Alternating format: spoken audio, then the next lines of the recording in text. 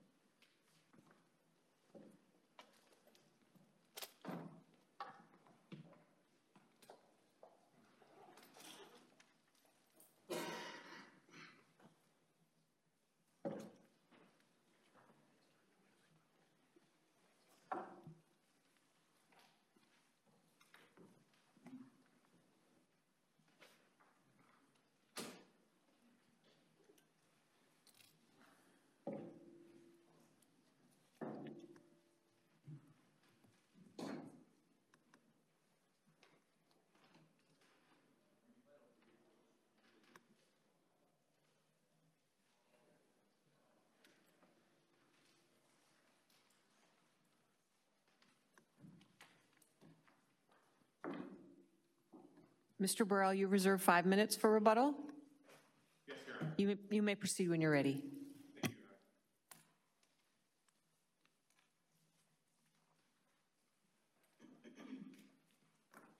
Honor.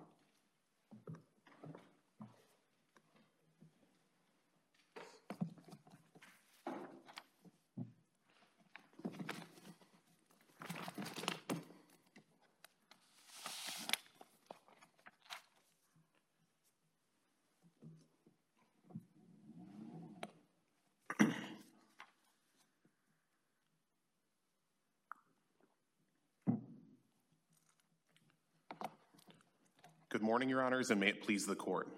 My name is Ian Burrell, and I represent the appellant, David Stay. The weekend of the 2016 fishing opener in Malacca, Mr. Stay punched someone once outside of a bar.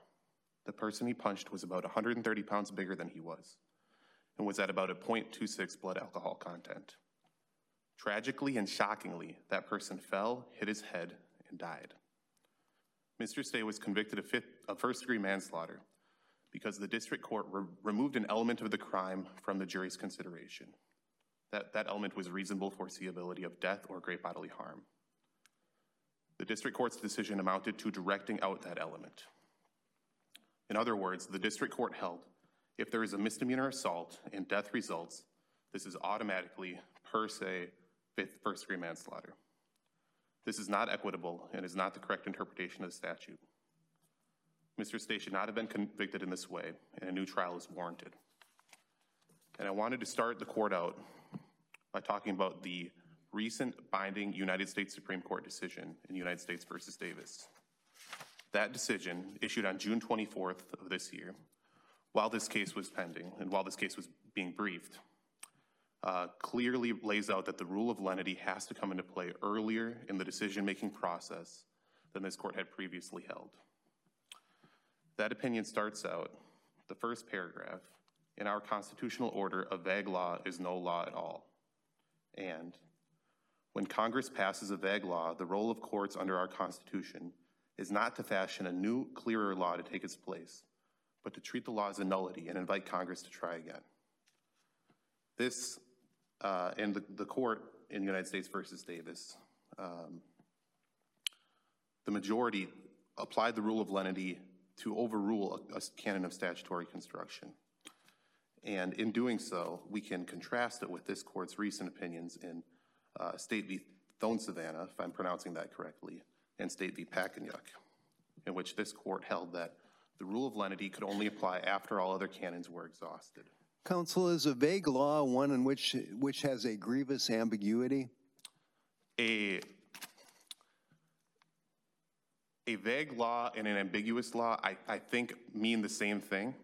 I agree that there has to be some level of vagueness for us to reach the law as too vague to apply, too ambiguous to apply. But vague and ambiguous mean essentially the same thing. Well, but the Supreme Court in quite a line of case law said you apply the rule of lenity when there's a grievous ambiguity. when the court says a vague law is no law at all, aren't they saying there's a grievous ambiguity here? I don't think they are, Your Honor. I think you can look at the dissent in United States versus Davis where they say, look, there needs to be a grievous ambiguity for vagueness, for lenity to come into play. And the majority seem to be disagreeing with that, saying this law was sufficiently vague, not entirely vague. If you look at it as a weighing act, if there's some slight edge one way, that's enough for the rule of lenity. So you read Davis as overturning the line of Supreme Court cases going back into the, say, 1950s that said you apply the rule of lenity only when there's grievous ambiguity. I do read it that way, Your Honor. I don't think that's necessary for you to reach to vacate this conviction, Your Honor. And I think the clearest way to look Counsel, I just want to go right to the text of the statute, because sometimes, you know, we talk about all these fancy grammatical names like series qualifier, last antecedent, and so on. But to me, when you're looking at that first line, the statute, granted, it's a long statute with very little punctuation. But when you look at the first line, it says violates section 609.222 and causes the death of another. And so right there, it's set out one way of violating the statute. And then you have an or, which we always read as a disjunctive. And then it starts again, causes the death of another. To me, despite all the rest of it, that's pretty clear that it's talking about two different things. And because it starts up again with causes the death of another, to me, that's a clear statute, no matter what else follows. Your Honor, I don't agree with that. I think that there are the canons of construction in this case, the series qualifier rule and the last antecedent canon, kind of track ways that ordinary people read language, read English grammar. And I think the statute is unambiguous if you apply the last antecedent canon, and the state would prevail. And it's unambiguous if you apply the series qualifier rule, and we would prevail. And when a person reads a statute, sometimes one or the other might jump out at them, but that doesn't mean that the other canon can't apply. The other logical way of reading it can't apply. And that, in this case, would mean that the later qualifiers reach back and apply to the first, to violate section 609.224. And if I have briefed and I maintain that the statute is unambiguous and that the appellant should prevail under the unambiguous reading of the statute. But I understand that 4 judges have now reached a different reading of the statute, and there is room for reasonable people to disagree on how the statute is read. And I think that's where the rule of lenity and possibly the other canons of construction, but certainly the rule of lenity, have to come into play. What about the legislative history? I think the legislative history shouldn't be considered for a few reasons. First, the purpose of criminal statutes is to inform ordinary people as to what the statute says, what the law is. And I don't think it's reasonable, I don't think it's realistically possible for an ordinary person to go back to look at 1995 Senate committee meetings to look at what the legislature intended. And in this case, this is magnified because it's not clear what the legislature intended. The Court of Appeals looked at the legislative history, and they did so sua sponte, without the appellant or the state urging them to do so. And the legislative history of that Senate committee is problematic. First, just because it's a committee and we don't know what the entire Senate was thinking or why individual senators made their decision, but more fundamentally because it was based on a misunderstanding of the law. That is, the senators seemed to think that in this case, other charges wouldn't be possible. So a first-degree assault charge wouldn't be possible, and a fifth-degree manslaughter charge wouldn't be possible. And appellant's position is not that it would be improper for him to be charged with first-degree manslaughter, only that if he is charged, each element needs to be proven. That is, it's possible that death or great bodily harm could be reasonably foreseeable from a single punch, But that's a jury question. That's not a question for the judge to decide.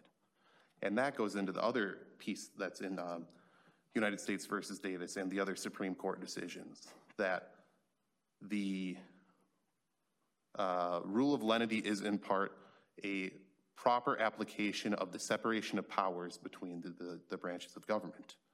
That is, that the legislature has a responsibility to clearly and unambiguously define what the law is. And when they write vague statutes, they leave that interpretation up to either the courts or to individual prosecutors, because in essence, a prosecutor in this case is deciding, is it reasonably foreseeable that death would result from a punch? Or possibly, does it even matter if it's reasonably foreseeable that death could result from a punch? And the answer to that, I think, has to be yes. And I'm imagining different hypotheticals in this case that could apply. And one possible one is, let's say I'm at the Vikings game next week, and I'm getting into it with a fan from the other team, and I tell him, I'm going to wallop you right in the face. And he takes a step back. This is outside out of the stadium. Takes a step back, steps onto a sewer grate. The sewer grate breaks. He falls through and dies. And under the state's construction of the law and the district court's construction of the law, I've committed first-degree manslaughter because I assaulted someone by intending to cause them fear, and death resulted.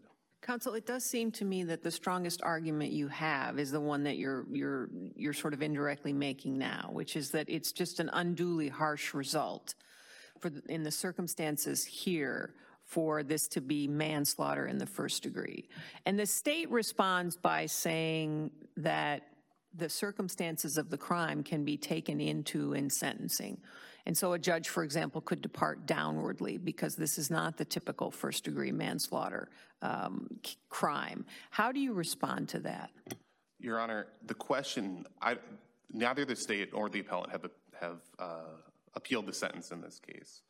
And the question isn't if someone should be, how someone should be sentenced. And a judge can and, of course, should take into consideration whether what the individual circumstances of the assault were and what the individual circumstances of the death were.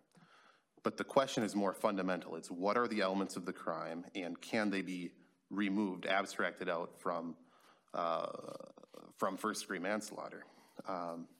So the statute being unduly harsh is something that can be taken into consideration because, in addition, it reaches the question, did the legislature really intend to reach this result? And if they did intend to reach this result, I think it magnifies that they need to do so more clearly, that there needs to be a more clear expression for such a significant crime and punishment here for such a relatively minor individual act. And this reaches, this kind of comes to light in this case because the jury acquitted the appellant of first-degree assault. And I think that also plays into the harmless error analysis. It's hard. I wanted to push back again against that because in light of the fact that the jury asked a question that basically is the same question as to why I'm here today. If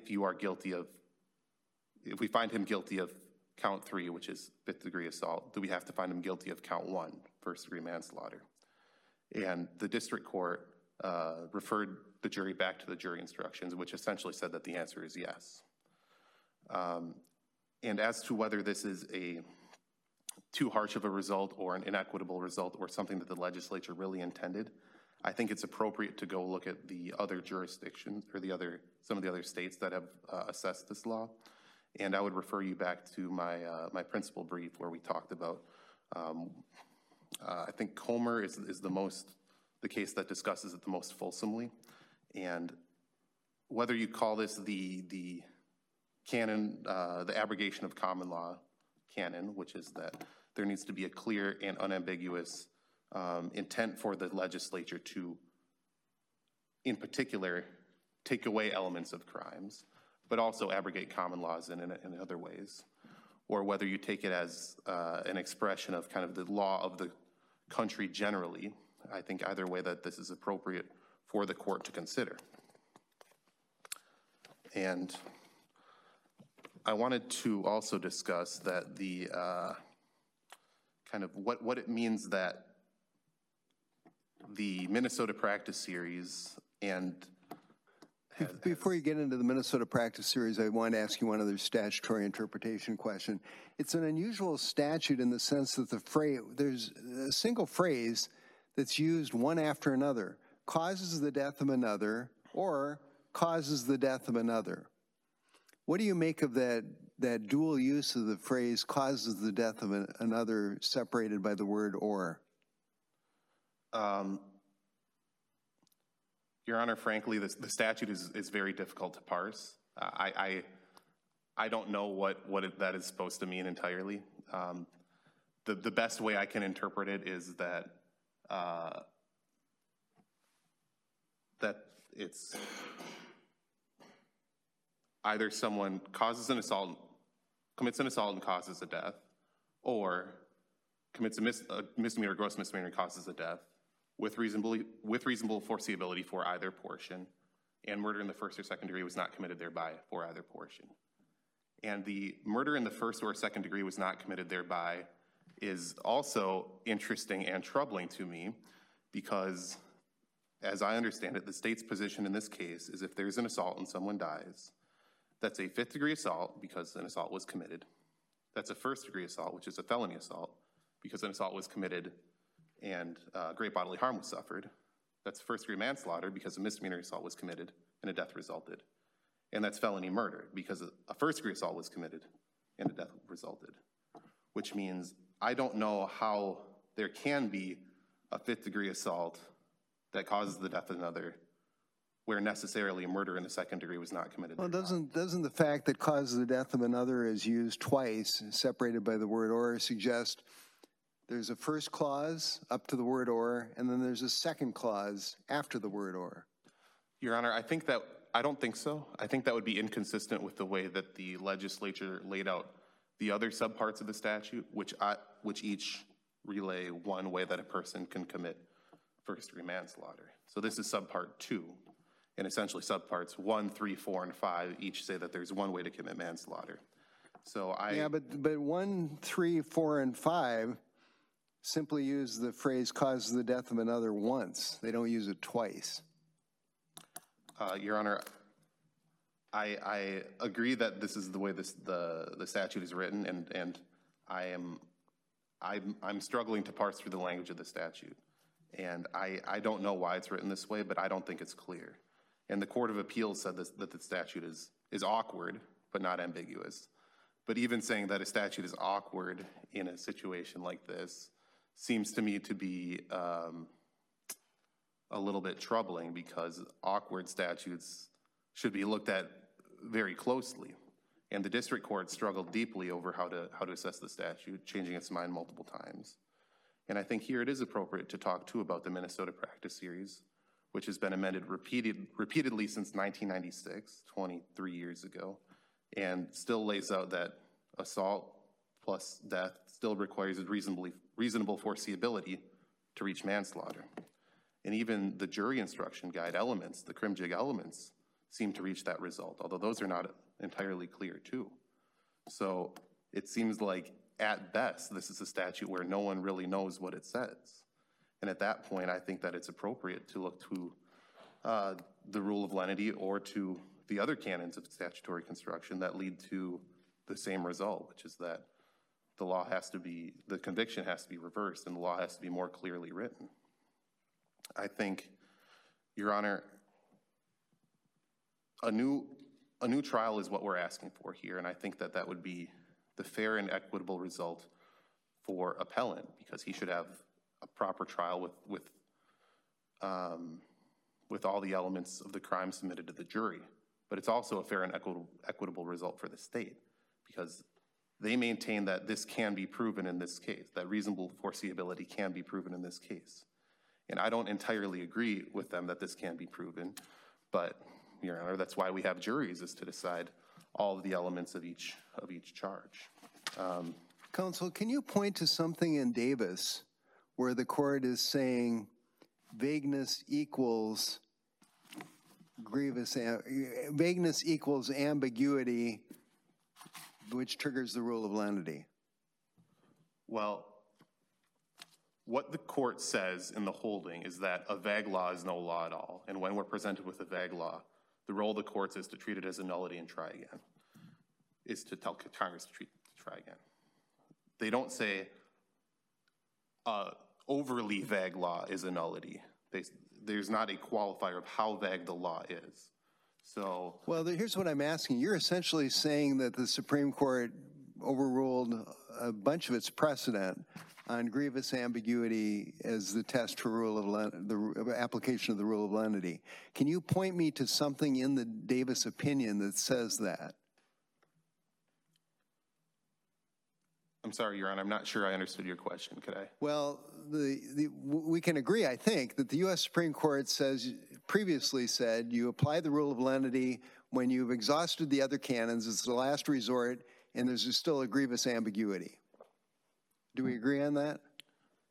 Your Honor, I don't know that I can entirely agree on that. The Supreme Court has at times said basically those exact words, but at other times they've applied the rule of lenity to statutes that are not as grievously ambiguous.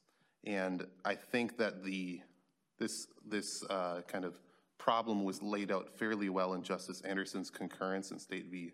Thone-Savannah, if I'm pronouncing that case correctly, where the Supreme Court, the U.S. Supreme Court, has not been altogether very consistent in saying when the rule of lenity applies. And well, let me ask the question another way then. Would you say that Davis has essentially overruled Thone-Savannah and the Nelson case, which was its predecessor on the rule of lenity? Yes, Your Honor. I think the U.S. v. Davis did overrule Thone-Savannah. Thank you. As to how vague a statute needs to be or how ambiguous a statute needs to be for the rule of lenity to override all other considerations, and I think in Davis it's fair to say that the U.S. Supreme Court compares the rule of lenity with the canon of constitutional avoidance, and it says the rule of lenity trumps the canon of constitutional avoidance. And how much ambiguity needs to be present there for that to apply, I think is it's not really a question of how much ambiguity exists. It's a question of, is there ambiguity, is there vagueness, and if so, the way I read Davis is that trumps the other canons, that you don't reach the other canons. And I do think U.S. v. Davis is binding precedent because it does discuss the due process. It's based on the due process clause of the United States Constitution, and this court could take a more expansive view of due process under Minnesota law, but it couldn't take a less expansive view of due process. And because the rule of lenity is a rule that protects criminal defendants and criminal appellants, it's one that would need to be, Davis would set the floor, and this court could go further, but couldn't go less far. And in Thone-Savannah, Justice Anderson's concurrence laid out essentially 4 levels at which the rule of lenity could apply. And so it could apply, the first level was before other canons. The second level was, and if I remember correctly, I believe this is correctly, after some canons but before legislative history, after some canons and after legislative history, or after all canons. And U.S. v. Davis, I think, settled that question and said it applies before other canons. So that's why I think it has to be the focus of this case. I think, and then we look at, is the statute ambiguous? And to me, the statute has to be ambiguous because the proof is in the pudding. We're looking at the statute, and we've looked at it for 23 years, and people don't come to a conclusion on what it means. The district court has to change its mind as to what it means, and then reaches a conclusion that is procedurally improper on how you assess statutes. The district court said it was unambiguous, and we know it's unambiguous because we look at the canons, and the canons show it's unambiguous. The Court of Appeals looks at it and says it's awkward but unambiguous. And I think this is just not The due process clause and due process requires more. It requires ordinary people to be able to look at a statute and see what it means. Not someone with a PhD in English, not someone who can go back and look at the legislative history. Assuming this is what the legislature intended to do, and I don't think that's clear from the senatorial record, then they need to do it more clearly. Their legislative intent can't trump the plain language of the statute, and that's essentially what So basically, you're arguing any ambiguous criminal statute should be thrown out. And that's the implication of your argument. That is the implication of my argument. I think that's a necessary outreach of Davis, although again, I don't think you have to reach that decision for appellant to win. I think you can vacate this conviction either by deciding that the statute is unambiguous and reads in favor of appellant, or the statute is ambiguous and the rule of lenity applies, or the statute is ambiguous and the canons in general weigh more heavily towards the appellant than towards the state. I think that last way to write your opinion would be difficult because U.S. v. Davis has to be addressed. It's just kind of the elephant in the room. And it would have been fortunate if it was decided a couple months earlier so we could have briefed it in the principal briefs. But it's, in another way, it's fortunate that this court can address this issue so contemporaneously to the U.S. Supreme Court's decision and can clarify two areas of the law. That is this unsettled nature of the rule of lenity that's applied for dozens of years at least, and the first-degree manslaughter statute. And both of these are fundamental areas of the statute, fundamental areas of criminal law. I think one of the reasons that it's difficult to answer your questions earlier, Justice Lillehog, is that the courts have been, the U.S. Supreme Court has not had a single clear application of the rule of lenity. And this court, it seems to me, over the years has been struggling to kind of mirror and reflect what the U.S. Supreme Court says. But U.S. v. Davis seems to me to settle that question, and I don't see any other way to address the case without discussing the rule of lenity, because I just don't think the statute can unambiguously read in favor of the state. I think if it unambiguously read in favor of the state, I wouldn't be here today, and I wouldn't have the Minnesota practice series to point to. I wouldn't have the crim jigs to point to. The Court of Appeals wouldn't have talked about how awkward the statute was. I don't think any of those apply. And talking about the Minnesota practice series again, this court has looked at the Minnesota practice series fairly consistently as a proper application of what the law is. And this court is, of course, not bound to follow the judges McCarr and Nordby, but it's a trusted source of what the law is. And to the extent that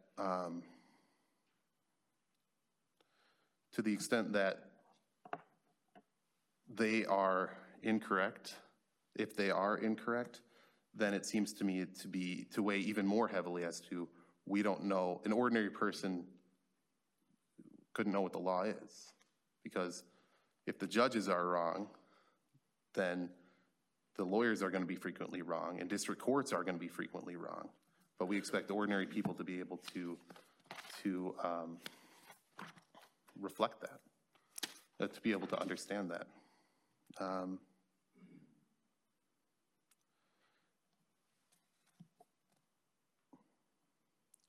Your Honors, I'm running low on time here, and I'm thinking this might be a good place to stop and let the state discuss some of the concerns in this law. I want to close this portion by talking about, again, Davis says that vague laws have to be stricken down. Not vague laws can be stricken down unless they're kind of clear. Not vague laws can be stricken down unless we can figure out that the legislature meant this. That's not what U.S. v. Davis says, and U.S. v. Davis is is the law, and it's a proper application of these principles. So unless Your Honors have further questions. Thank you, Counsel. You have 5 minutes for rebuttal. Mr. Stockmeyer.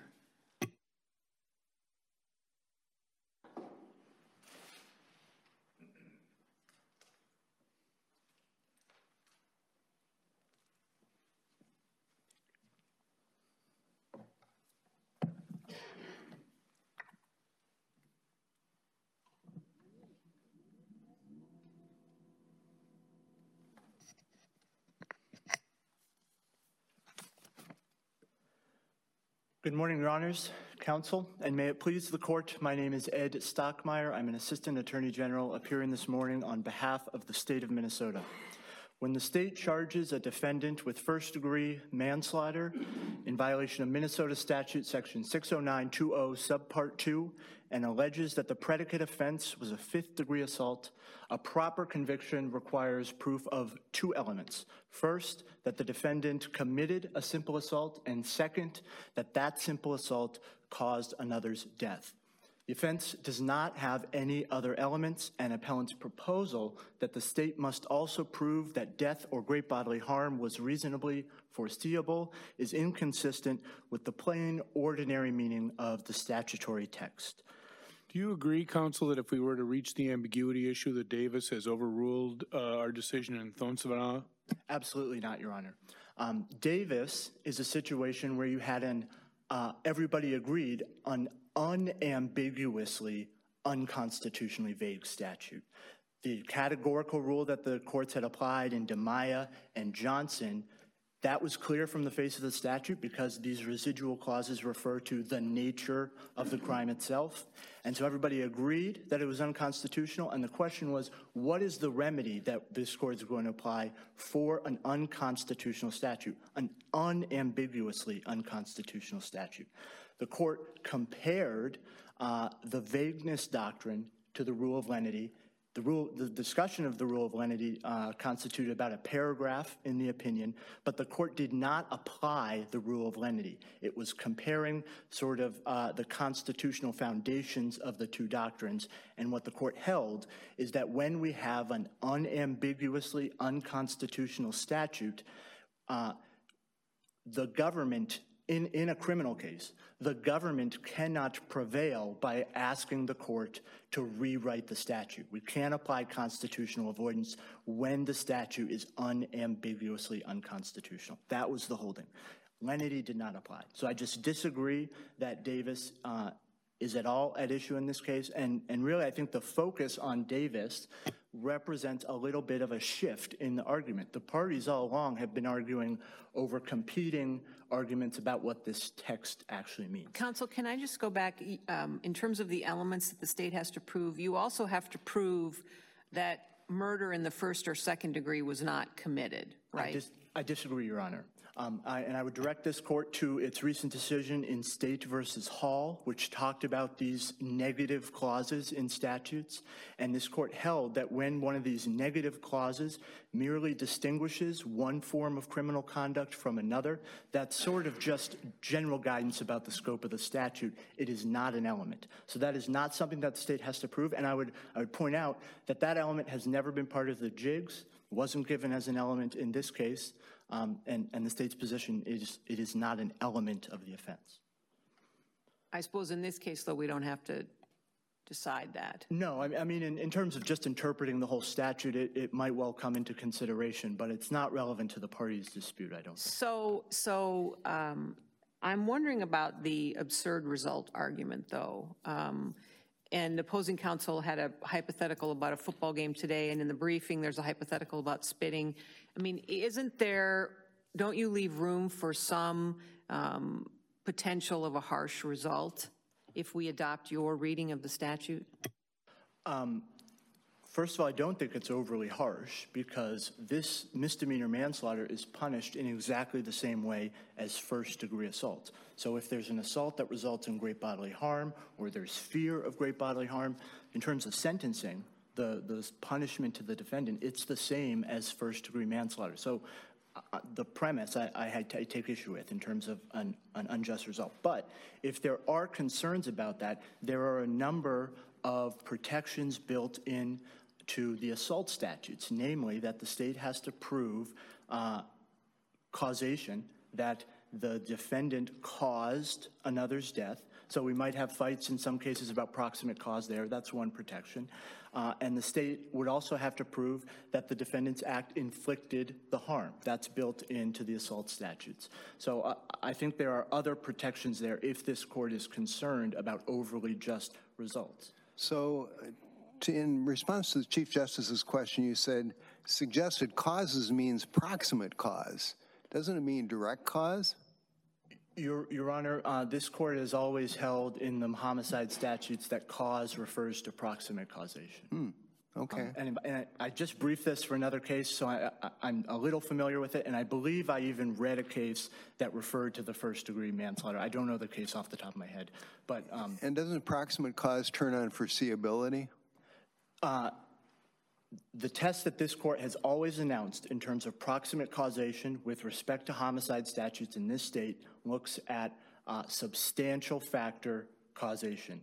The civil cases do discuss foreseeability, but that is generally not discussed in the criminal cases referring to the homicide. So it's proximate cause, which means a different thing than it does in civil law. Your Honor, I'm on a little bit of shaky ground because this is an issue that is completely unbriefed, but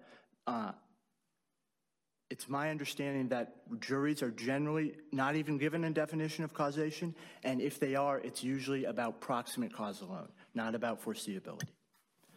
Counsel, I want to just ask you one other question about the legislative history. If we were to conclude there's an ambiguity, you urge the court not to look to legislative history because you say that relying on legislative history risks creating confusion in the law. I'm just quoting your brief now. What's the confusion that we're risking? And to be clear, I'm not asking this court to ignore what occurred. You know, history is there, that's what occurred. The state's concern is that if the ground of decision in this case is that, look, back then the legislature was told there's a loop in the law or a gap in the law, I think that if that was the ground of the decision in this case, that might create some confusion in the application of second-degree felony murder when the defendant has assaulted somebody, because that's an alternate basis for a charge. If an assault results in death, the state can charge that defendant with second-degree murder. So that's my only caution. I don't want this court to ignore history, but I do have concern if that's the sole ground for the decision, that the only purpose that this serves was to fill a gap in the law that previously existed. What I think this court can do, if it finds the statutes are ambiguous, is it can look at not legislative history, but statutory history. What is just the sequence of how this statute was amended? And what are the inferences we can draw about legislative intent from the fact of the 1996 amendment when the legislature added the fifth-degree assault clause? I think the only inference that one can draw from the fact of that statutory history is that the legislature did not intend for there to be a requirement of proof of reasonable foreseeability in assault cases, and that's for the simple fact that these assault cases had fallen within the scope of the misdemeanor offense clause before that 1996 amendment. But I would like to turn back now to the actual text of the statute, because that's our primary argument, that this statute is unambiguous. And I specifically want to direct this court to two textual indicia of ordinary meaning. First, the disjunctive separating the fifth-degree assault clause from the misdemeanor offense clause, and second, the surplusage canon. With respect to the disjunctive, again, the word or separates the two operative clauses here, and when the word or separates two parts of a statute, we tend to read those as two distinct categories. Appellant's reading ignores the disjunctive because he collapses the fifth-degree assault clause and the misdemeanor assault clause into a single unit encompassing misdemeanor manslaughter. And just to illustrate that fact about appellant's interpretation, I refer this court to page 14 of his reply brief, where he states that his interpretation, quote, describes one way to commit the offense. He goes on to describe the state's interpretation as describing, quote, two entirely different classes. That is exactly why the state's interpretation is the more plain, more ordinary interpretation of the statute. By limiting the reach of the reasonable foreseeability requirement to the misdemeanor offense clause, the state's interpretation separates the misdemeanor offense clause into its own category of conduct, which is independent of the fifth-degree assault clause. So what's your response to the argument made by the appellant as it relates to the average person being able to understand the statute and going to legislative history and a PhD in English? Certainly, Your Honor. First of all, as a matter of precedent, this court applies the rules of grammar to interpret statutes. That's sort of a standard fare for statutory interpretation. But I think these canons of statutory interpretation, the surplusage canon, the last antecedent rule, the series qualifier rule, the way I think about them is they are not prescriptive rules where when we read or hear language, we're sort of rotely, as we go along, applying these rules that we know about. Rather, these rules describe how people ordinarily tend to understand the English language. So, for example, people tend to read a statute or any sentence that has the word "or" as separating the two terms into different classes. People tend to read statutes or any sentence so that there isn't just completely meaningless language. They are descriptive, not prescriptive. So I think there's just a sort of maybe a fundamental disconnect when litigants argue, well, these aren't the types of things that your average man on the street is thinking about. I agree with that, but they describe the way we understand language. The second point I want to make about the statutory text is that the surplusage canon dictates that no phrase in a statute should be interpreted as void or insignificant. Fifth-degree assault is a misdemeanor that is covered by the misdemeanor offense clause. So the only way to ensure that the fifth-degree assault clause has any independent meaning is to interpret it as requiring proof of different elements than are required under the misdemeanor offense clause.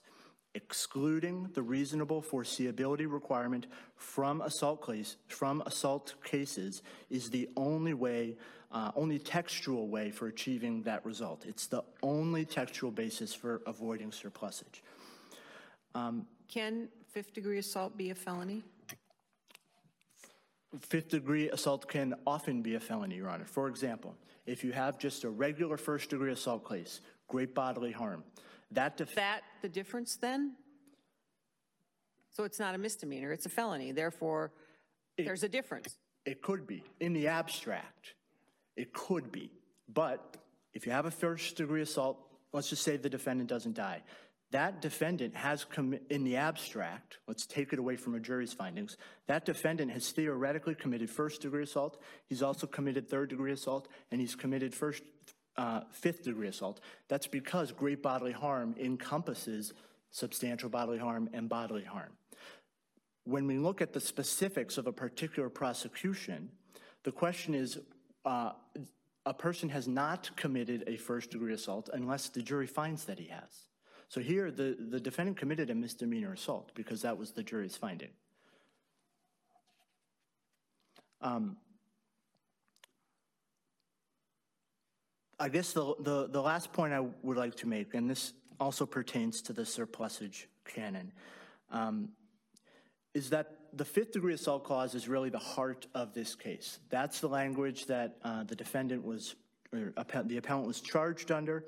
And so I think it's telling that nowhere in appellant's briefing to this court, briefing to the Court of Appeals, has he articulated an actual interpretation of what those elements are. What are the elements of this offense?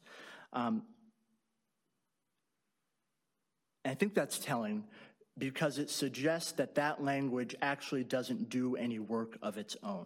Under appellant's interpretation, the fifth-degree assault clause is irreducibly redundant. It's just throwaway language.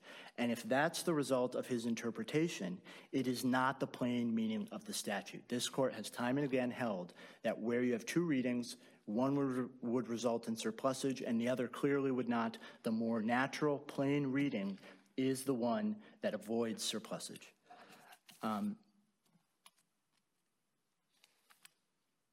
unless this court has any further questions, I'll forego the remainder of my time and simply ask this court to affirm the appellant's conviction. Thank you, counsel. Mr. Burrow, you have 5 minutes for rebuttal.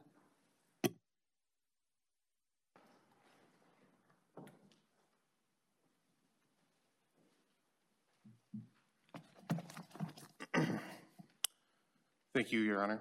I want to start by talking about where opposing counsel left off, which is that I haven't clearly articulated the elements of first-degree manslaughter when the underlying crime is fifth-degree assault.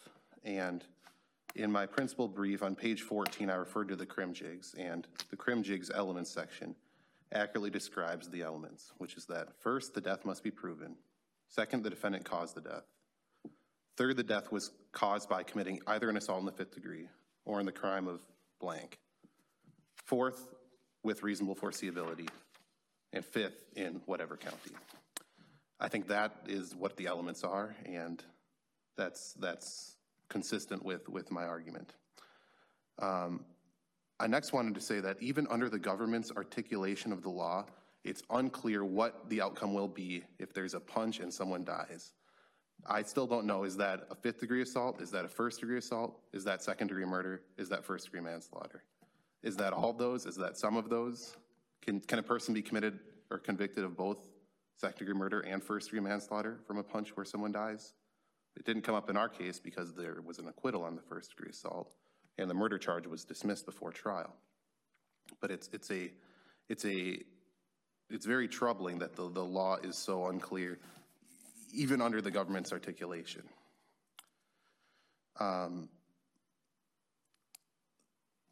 Talking again about Lenity and Davis, I agree that the case has been mostly about these competing interpretations and the competing arguments as to what the statute means.